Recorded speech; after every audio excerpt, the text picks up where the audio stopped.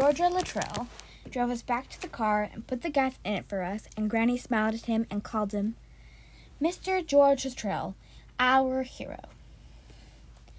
And the whole time I could not stop thinking about Vic's value, because behind the counter at Vic's, there was a calendar hanging on the wall. The calendar said October 1977 in swirly gold letters, and there was a picture of a tree covered in red leaves underneath the words. It was a very pretty tree. But the important thing is that next to the calendar, there was a phone.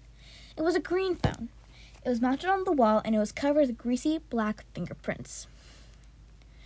I should have asked Vic if I could use the phone. I felt like someone in a fairy tale who'd wasted her one wish. I wished for 14 bags of peanuts, but I should have wished to make a phone call. And then I could call Beverly Topinski and ask her to come and get me. Beverly Topinski could figure out a way to come and get anybody. Beverly, if you are reading this, you know it's true. There are the rescuers in this world, and there are the rescued. I've always fallen into the second category. We were back on the road, and even though it was October, it was hot in the car. And it was made hotter still by the fact that I absolutely refused to speak to Granny. "You can shun me, Louisiana," she said. "You can turn your face away from me, but it does not change my abiding love for you." I stared out the window. "Do not worry," said Granny. "I am working toward our date with Destiny, but I must tell you that I feel somewhat hobbled by my unwellness." She cleared her throat. She waited, but I did not ask her what kind of unwell Granny was. Instead, I continued to stare out the window. I ate my peanuts one by one, and I was glad that I had taken 14 bags of them, because there were not very many peanuts in each bag. I did not offer to share the peanuts with Granny because I was not in any way feeling generous of spirit. "Louisiana Elefante," said Granny. "The day will come when you regret not speaking to me." I doubted it. So when I passed Pandora, Granny started to whimper, and then the whimper began a moan. Granny moaned so loudly that I forgot about not talking to her. I said, "Granny, what is wrong?" She said, "Oh, my tooth, my tooth! Oh, it is the curse of my father!" Which did not make any sense at all, because the curse of Granny's father is not a tooth curse. It's the curse of sundering, but we will not speak of that now. We slowed down, and then we went slower still. Granny moaned a great deal. Then after a while, she pulled the car over to the side of the road and climbed to the back seat and lay down. "Granny," I said, "what are you doing?" "I am working to regain my strength," she said. "Do not worry, Louisiana. I am sure that I do not have to tell you that I did worry. Also, it didn't work. Granny did not regain her strength. She moaned louder. When I looked back at her, her cheeks were wet with sweat. Or maybe it was tears. Although I have never in my life known Granny to cry. Tears are for the weak of heart, Louisiana. It is our job to be strong in this world." That was what Granny always said. "What do you need, Granny?" I asked.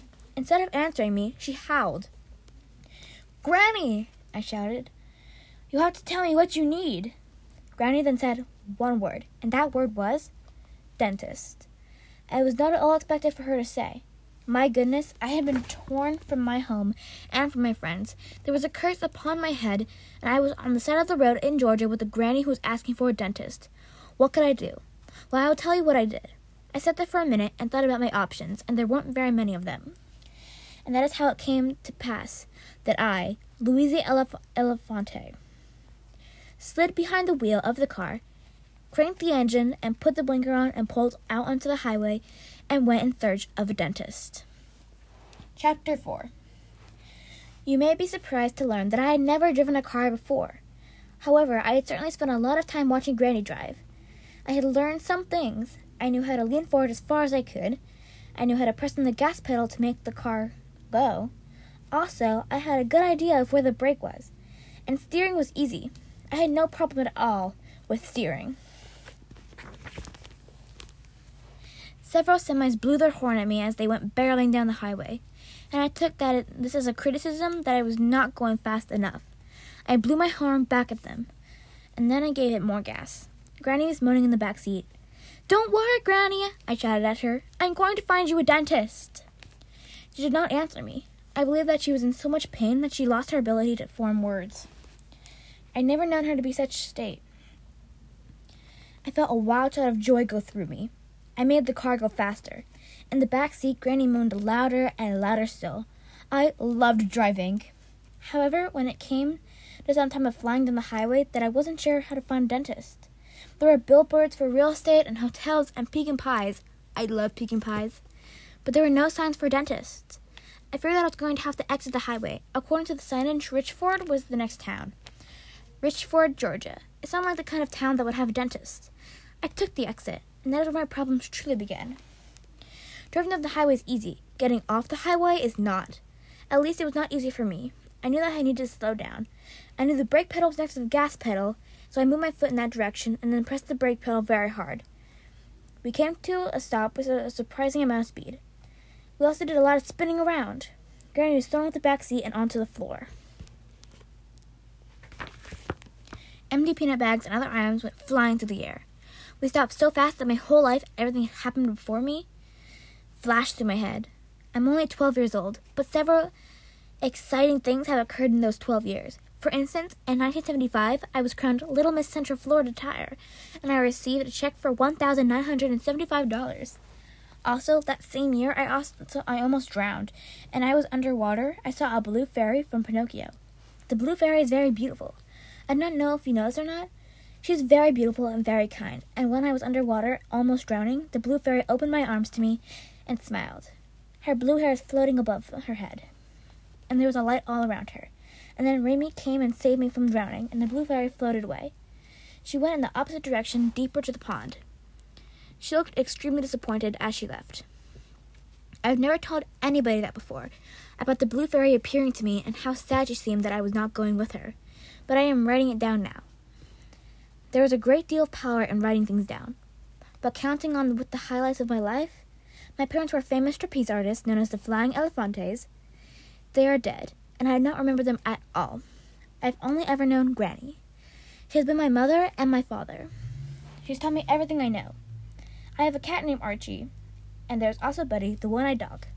He is a dog of our hearts, and he lives with Beverly. But truthfully, Buddy belongs to all of us, me and Remy and Beverly, because we rescued him together. And of course, there is the curse. The curse came about my great-grandfather. The magician sawed my great-grandmother in half and refused to put her back together again, on stage in front of an audience. This, as you can imagine, had disastrous and far-reaching consequences. The curse is a curse of sundering, and it is a very complicated and tragic curse. In any case, those are important facts of my life, and I consider them all in the long moment of the car spinning around and the empty peanut bags flying through the air.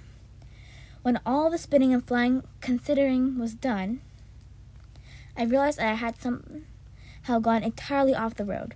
The car was sitting on the grass on the side of the exit ramp. Granny was still on the floor in the back. I could hear a cricket chirping. Crickets are good luck. That is what some people believe. I sat there and listened to the cricket, and I thought about how driving was much more complicated than I had imagined. It turns out that many things are more complicated than I ever thought it would be. The cricket kept singing. There was a cricket in the story of Pinocchio. Most people don't know this, but Pinocchio kills the cricket right in the beginning of the story. Yes, kills him with a mallet. Whenever the cricket shows up after that, he is a ghost. Can you imagine being the ghost of a cricket? That has got to be the most insubstantial thing of all. I have to say that it doesn't seem one bit lucky to me. Granny climbed back onto the seat. She sat up and looked around.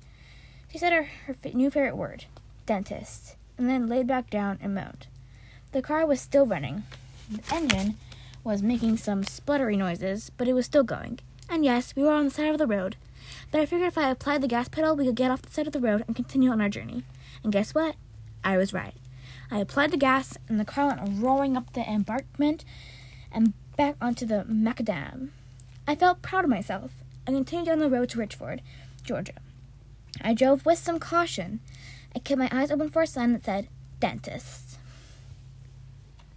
Chapter 5. You have to make small plans. That is one of the things I have discovered in this world. It is pointless to make big plans because you'll never know when someone is going to wake you up in the middle of the night and say, the day of reckoning has arrived. Days of reckoning interfere with big plans. So I made small plans. The small plans were, keep the car on the road, find a distance, never forgive Granny. Although, when I think about it, never forgiving Granny would probably go in the big plan category. Granny moaned. She said, why must you haunt me so? What do you want from me? She also said the word dentist from time to time. I kept my mouth shut. I did not offer Granny any comfort to speak of.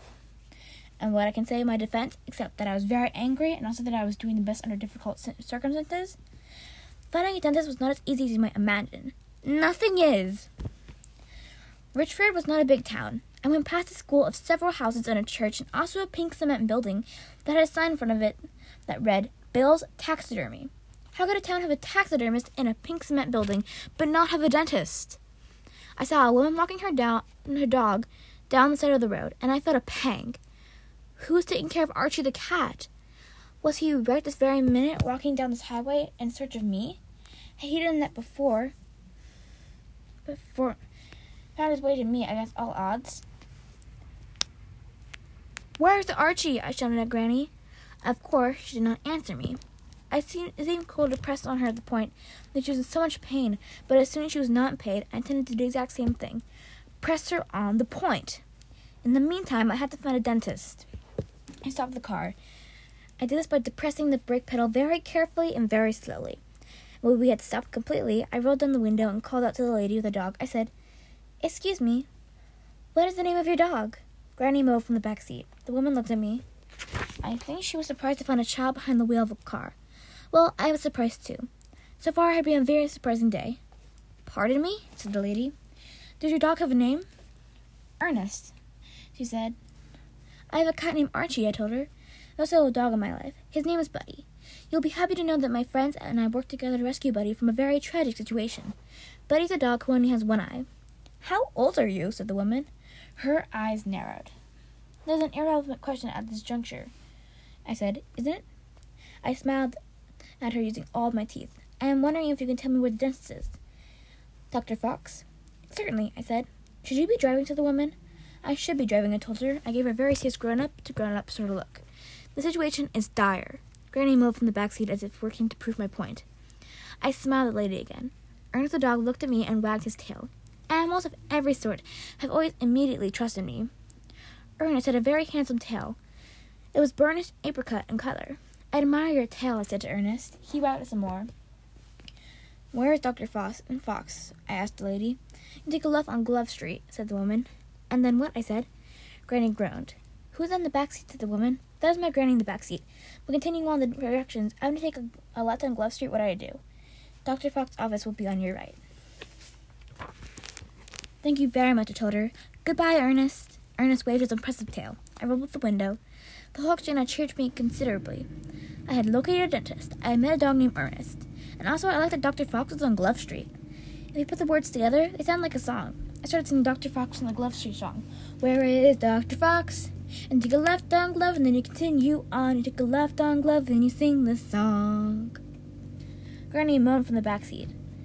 I got so happy singing the Dr. Fox song that I almost forgot about the wrongs I had suffered at Granny's hands. Almost.